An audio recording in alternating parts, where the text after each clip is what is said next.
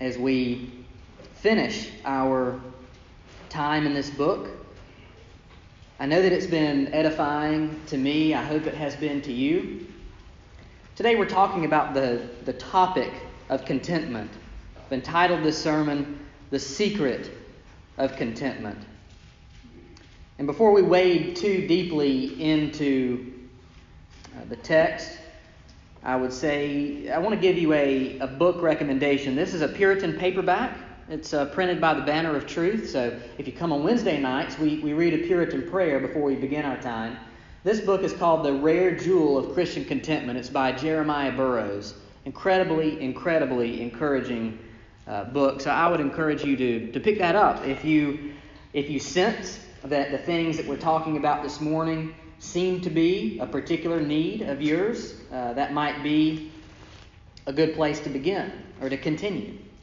So Philippians chapter 4, we'll read this beginning in verse 10. I rejoice in the Lord greatly that now at length you have revived your concern for me. What Paul's speaking about here, of course, is how this church in Philippi was one of the churches that helped him, that funded him, that gave him encouragement while he was in prison. Many other churches did not. The church in Philippi did. So they've revived their concern for him. He says, you were indeed concerned for me, but you had no opportunity. And now that I am not that I am speaking of being in need, for I have learned in whatever situation I am in to be content. I know how to be brought low, and I know how to abound. In any and every circumstance, I have learned the secret of facing plenty and hunger, abundance and need. I can do all things through Him, or through Christ, who strengthens me. The rest of the chapter, the last 10 verses or so, go on to describe Paul's relationship with this church, how they were generous to him in a time when he needed that. I would encourage you to read those, but we are going to focus on these verses 10 through 13 today as we round out the book. But I want to begin by telling you a story. When I was growing up, I remember hearing a story about a local man who was buying up a lot of land that he really didn't need. He certainly didn't work the land, and he seemed to always be purchasing whatever was coming available. And finally, somebody asked him, people would ask him in town, and they would say, why are you buying up so much land? Are you trying to buy up everything? You're trying to buy up the whole county? And he would reply by saying, I don't want to own it all. I just want to own everything that joins me. And of course, you see the problem, because once you buy everything that joins you, then you just want to continue buying everything that joins you. The question that we're answering today, or asking today, seeking to answer, is what does it mean to be content? Is it merely the state of just being okay with what you have? Is that it? Or does it run a little bit deeper?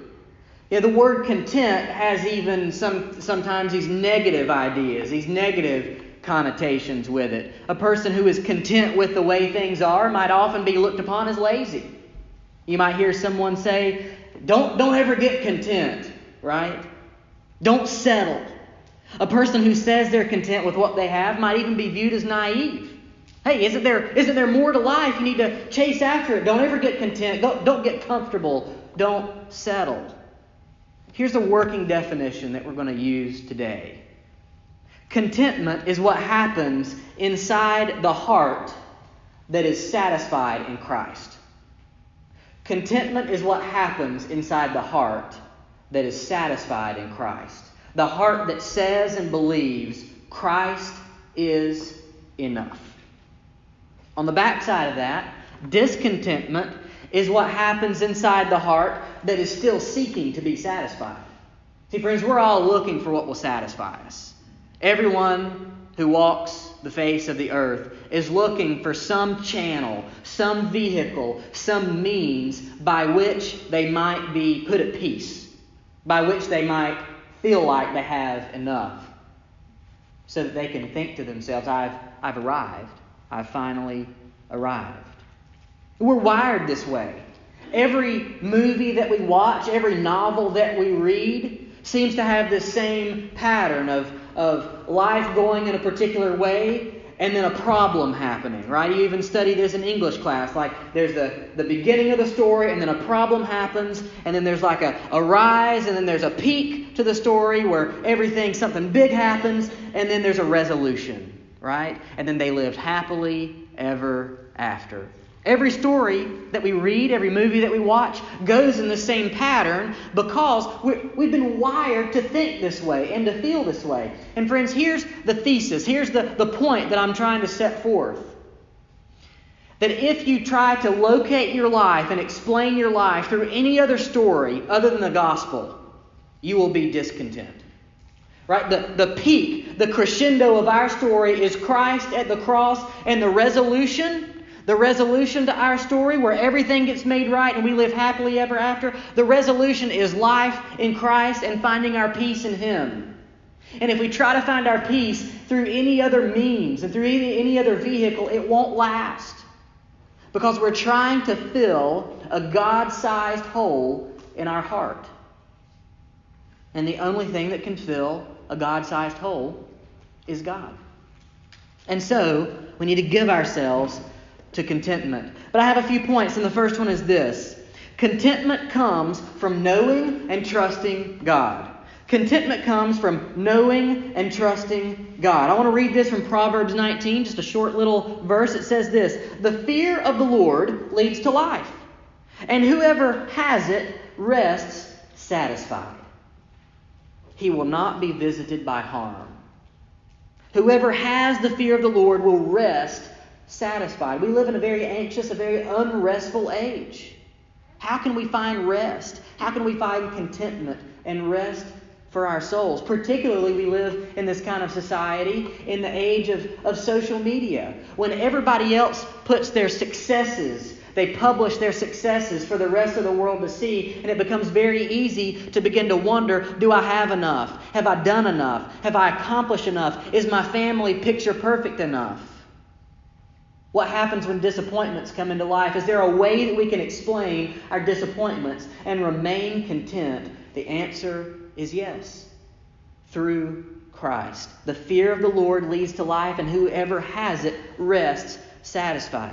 So the content heart says this, as the Puritan Jeremiah Burroughs has written, says this: "The Lord knows how to order things better than I.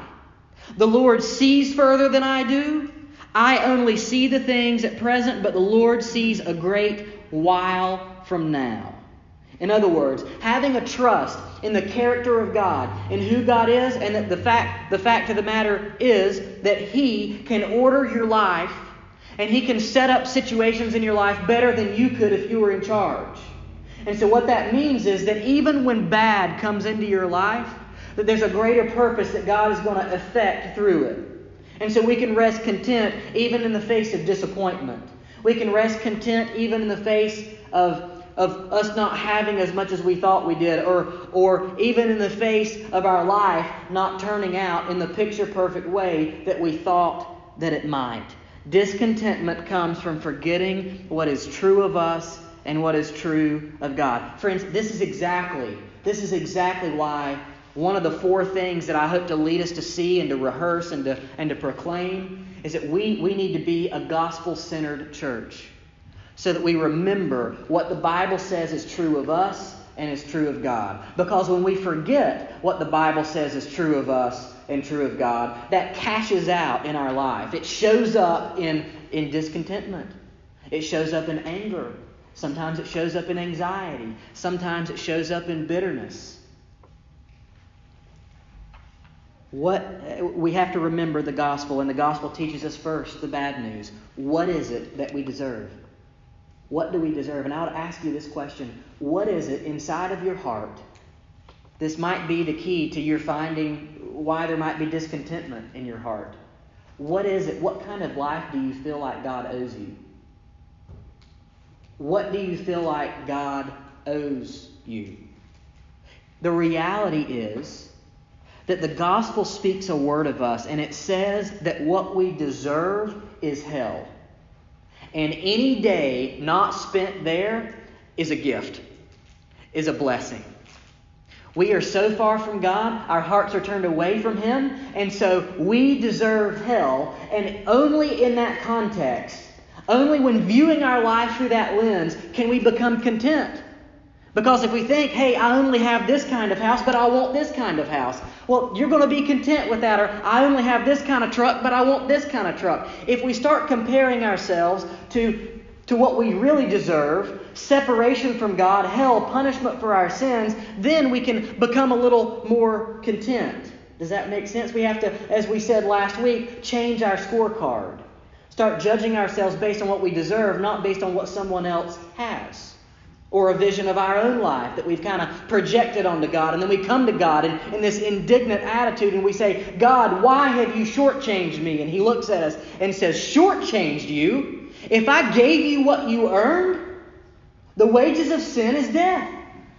If I gave you what you deserved, you would go straight to hell right now. So people look on the Garden of Eden and they say, why was God so harsh on Adam and Eve? Why did He banish them from the garden? Why did He cause them to live these broken lives? And I want to say, why was God harsh to Adam and Eve? We need to wonder why He let them live. You mean this creature that God created from the dust and gave breath and gave everything they could possibly want, chose to rebel against Him, and God in His grace allows them to live and allows them to continue and allows them to have purpose. Friends, we're tempted to believe that God owes us our own desires. But really, more truly, what God is often interested in doing is taking our picture of a perfect life and replacing it with His picture of a perfect life. Sometimes those pictures don't match up, but He will get glory through His picture of a perfect life for you. So our scorecard is no longer, am I getting what I think I want? The scorecard now becomes, is God being glorified through my life?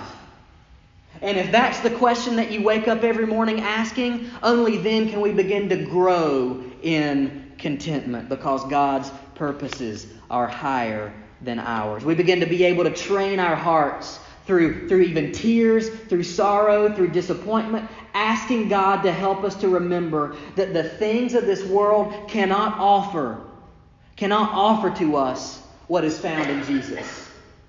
This world is a really, really terrible place to make your biggest investments.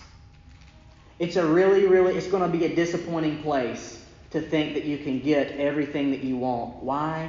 Because you have a God-sized hole in your heart. I have a God-sized hole in my heart. And trying to become content through anything other than Jesus is like trying to fill up the Grand Canyon one pebble at a time. It'll just never happen. I want to read this to you from Ecclesiastes. It said this. It's rather lengthy, but I think it's beneficial. I said in my heart, come now, I will test you with pleasure. Enjoy yourself. But behold, this also was vanity. I said of laughter, it is mad. And of pleasure, what use is it? I searched with my heart how to cheer my body with wine. My heart still guided me with wisdom and how to lay hold of folly till I might see what was good for the children of man to do under heaven during the few days of their life. I made great works. I built houses and I planted vineyards for myself. I made myself gardens and parks, and I planted in them all kinds of fruit trees. I made myself pools from which to water the forest of growing trees. I bought male and female slaves and had slaves who were born in my house. I also had possessions of herds and flocks, more than any who had been before me in Jerusalem. I also gathered for myself silver and gold and the treasure of kings and provinces. I got singers, both men and women, and many concubines, the delight of the sons of man. So I became great and surpassed all who were before me. Also my wisdom remained with me. And then I have this in bold on my paper. It says this, and whatever my eyes desired, I did not keep from them. I kept my heart from no pleasure, for in my heart was found pleasure in all my toil, and this was the reward for all of my toil. Then I considered, all that my hands had done, and the toil that I had expended in doing it, and behold, all was vanity and a striving after the wind. And there was nothing to be gained under the sun. So friends, if our standard of enough is whether or not our desires are getting met, we're going to be discontent. Because nobody in this room will ever come near to the riches that King Solomon had. And he was able to leverage all of his influence and all of his riches, and he was able to spend it all on himself. And he still says, it didn't satisfy. It didn't do the trick. My labor, I was accomplished. I was more wise than anybody else. I had more than anybody else, and it was still empty. It still rang hollow. But if our standard of enough is whether or not God's desires are being worked out in our life, then we can have a scorecard that will lead us to contentment. Does that make sense? It's a pathway. It's a pathway forward. Here's my second point. Contentment comes from humility. It says this in verse 12, Philippians 4, verse 12. I know how to be brought low, and I know how to abound. In any and every circumstance, I have learned the secret of facing plenty and hunger, abundance and need. Friends, this is an odd thing to say.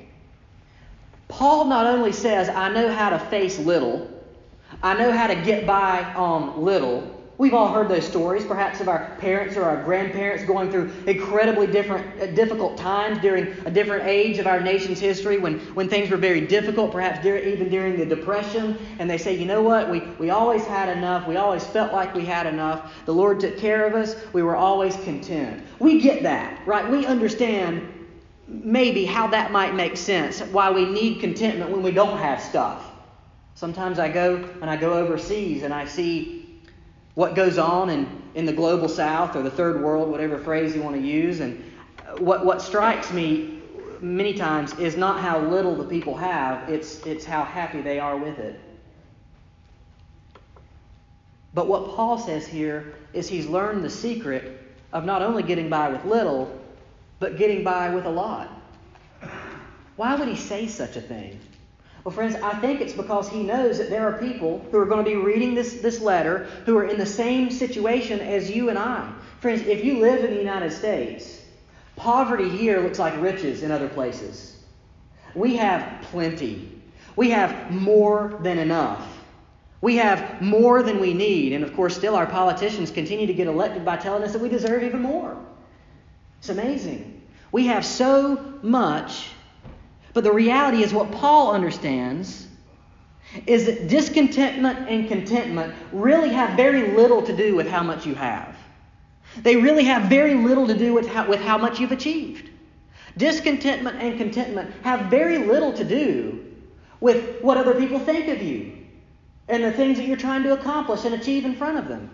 Discontentment and contentment are rather a matter of the heart. Are you gauging whether or not you have enough in light of what Jesus did for you? Because that is the proper scorecard. Is Christ enough? 1 Timothy chapter 6 says this, but godliness with contentment is great gain.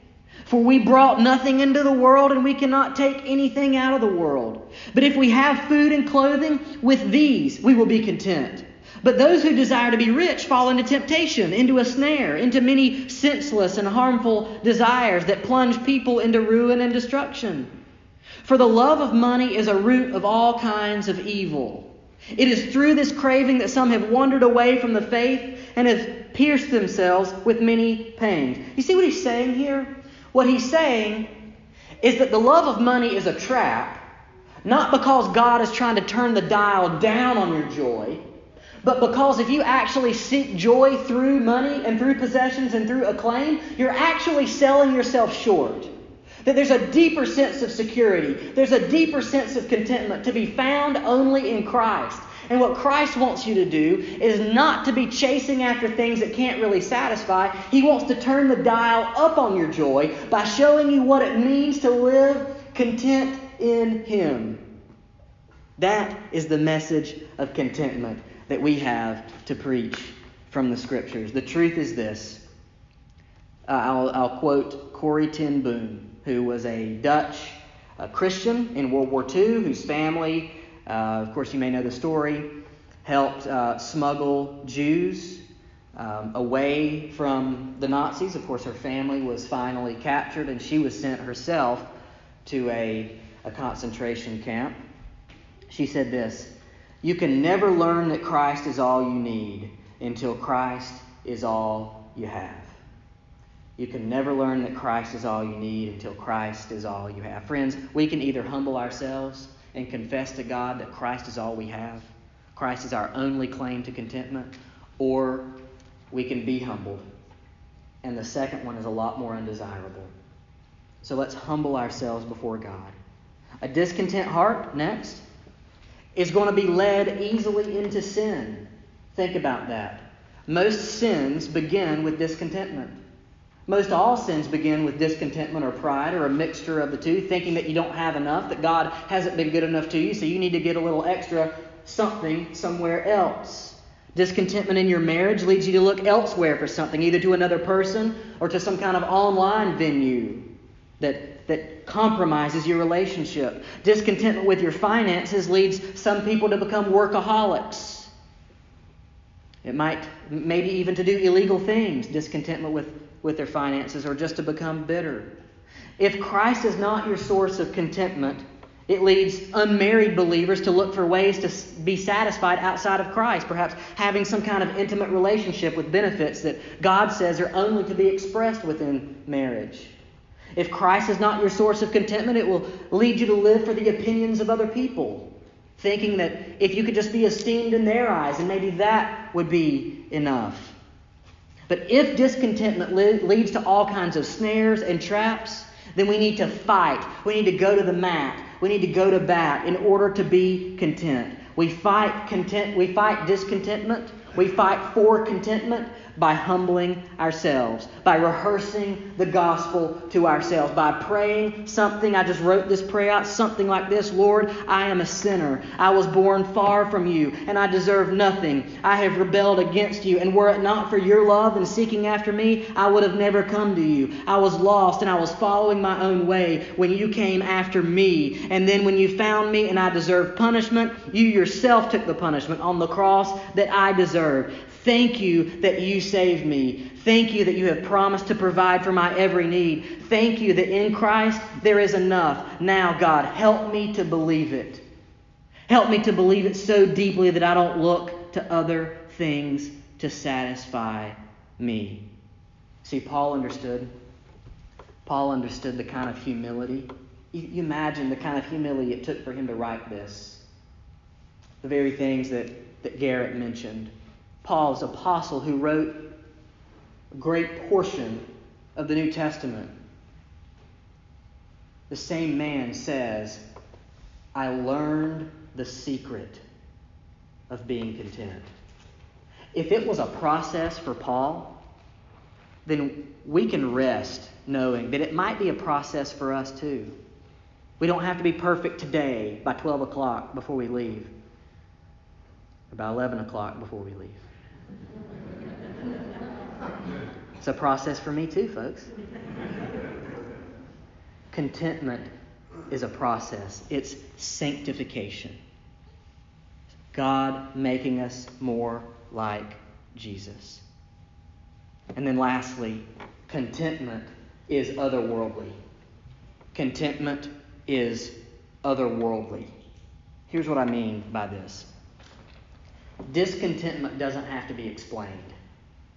We come out of the womb discontent. We come out of the womb crying for more. Just ask the parent of any toddler.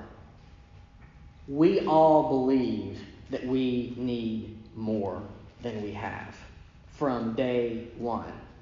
We are a discontent people. Why? Because of Genesis 3.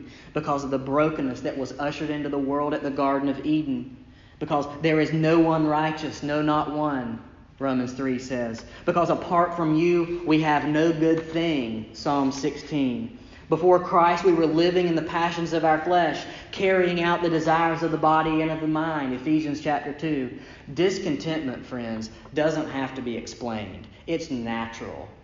But contentment, it's supernatural. Contentment needs to be explained. Now, you show me a person who really believes that they have all that they need. You show me a person who's at rest in their heart, at rest in their soul, and I will show you a person who has come to know Christ deeply. Contentment is only explainable through the gospel. I mean real contentment. I don't mean just this trite, superficial, yeah, I'm a blessed person, I have everything that I need. I'm talking about rest of soul. The only way that our souls can find rest is in Christ, and Paul speaks about this here. He says, I know how to be brought low. I know how to abound in any and every circumstance. I have learned the secret of facing plenty and hunger, abundance and need. And then he says these words that perhaps you originally heard on the ball field or at the basketball court or on the back of some, sports t-shirt or whatever. I can do all things through Christ who strengthens me. When Paul says this, one of the principles of interpreting the Bible is context is king. Whatever is around the words, whatever is around the passage, that's what tells us what it means. So we don't just pull Philippians 4:13 out of the Bible and just, I can do all things through Christ, as if it's some kind of promise that we can jump over a big building if we believe Jesus enough. Rather, what it's saying is in the context of contentment, contentment is so impossible. Contentment is so impossible to get that the only way you'll ever get it is if Christ does the work in you. I can become content only through Christ who strengthens me, he says. Does that make sense? Discontentment is so natural, it is such a part of our factory default settings, that the only way we can ever become at rest, the only way that our souls will ever be content is if Jesus does it inside of us. I can do all things through Him who strengthens me. Friends, so far I've spoken of contentment as this sanctification issue. I actually put this on social media last night because I was thinking a lot about these things and the words of Augustine that I'm going to read to you in a moment. But the reality of is this. Contentment isn't just a thing that we do once we're in Christ and we grow. Contentment itself is the gospel. Here's what I mean. We are all discontent. Everyone is searching for what will satisfy. The only thing that will satisfy is Christ. Augustine puts it this way. You have made us for yourself, O Lord. And our heart is restless until it finds its rest in you. Our hearts are restless until they find their rest in you. The only way we can be truly content is through knowing Christ. Why? Because we were set up this way. We were set up to be satisfied by God. And trying to satisfy ourselves, it's like pouring sugar in the tank. When you're supposed to run on gasoline, it's like pouring sugar in the tank. We're not made to run on any other fuel other than the satisfaction that's found in Jesus. Jeremiah Burroughs, again, puts it this way. My brethren, the reason why you have not gotten contentment in the things of the world is not because you don't have enough of them. That is not the reason. But the reason is because they are not proportional to the immortal soul of yours that is capable of seeing God Himself. In other words, you are meant to run on God. And trying to run on anything else will leave you wanting. Will leave you discontent. So friends, as I close, I'll just ask you to do something. I'd ask you to close your eyes. Would you close your eyes? Let me plead with you to look on Jesus today. He's holding out His hand. He's asking you to let go of the things you are now using to satisfy yourself. And He's offering for you to take His hand and to believe and to trust that He is enough. Maybe that means letting go of that idol that you've been thinking about this morning, that sin pattern that is just your way of medicating. It's just your way of coping with your discontentment. Jesus to you, Jesus is holding out His hand. He's offering you Himself. He's offering you a better way. Or maybe it means giving your life to Christ. Maybe it means recognizing that you've never given your life to Him. You've never confessed your sins to Him. Or maybe you thought you did, but the reality is that the relationship that you had with Him was not a gospel relationship. It was more of a what can Jesus do for me kind of relationship. I would ask you today, I'm going to pray, we're going to respond. Would you consider in the quietness of your own heart what it is that God might be asking you to do? God, we thank you for the ability to come here and to gather as the people of God. We thank you for the privilege that it is to be able to look to your word and to be sharpened by it. God, I pray that I've preached it clearly. I pray that you're doing a work in hearts. I pray that if there are those here in this room whose hearts are a lot like mine, struggle with contentment, that they would return to you today and would rest in the gospel. Lord, I pray that if there are those this morning who realize that perhaps the reason they're not content is because they've never begun a relationship with you. They've never given their lives to you. Lord, I pray that today would be the day of salvation. I pray they would come and talk to me and say, I want to confess my sins to Jesus, my sin of not being, of trying to find satisfaction somewhere else. I pray they would come and tell me that, and we could pray together so they might begin a relationship with God today. Lord, would you do that work as we begin to respond to you? I pray in the name of Jesus. Amen.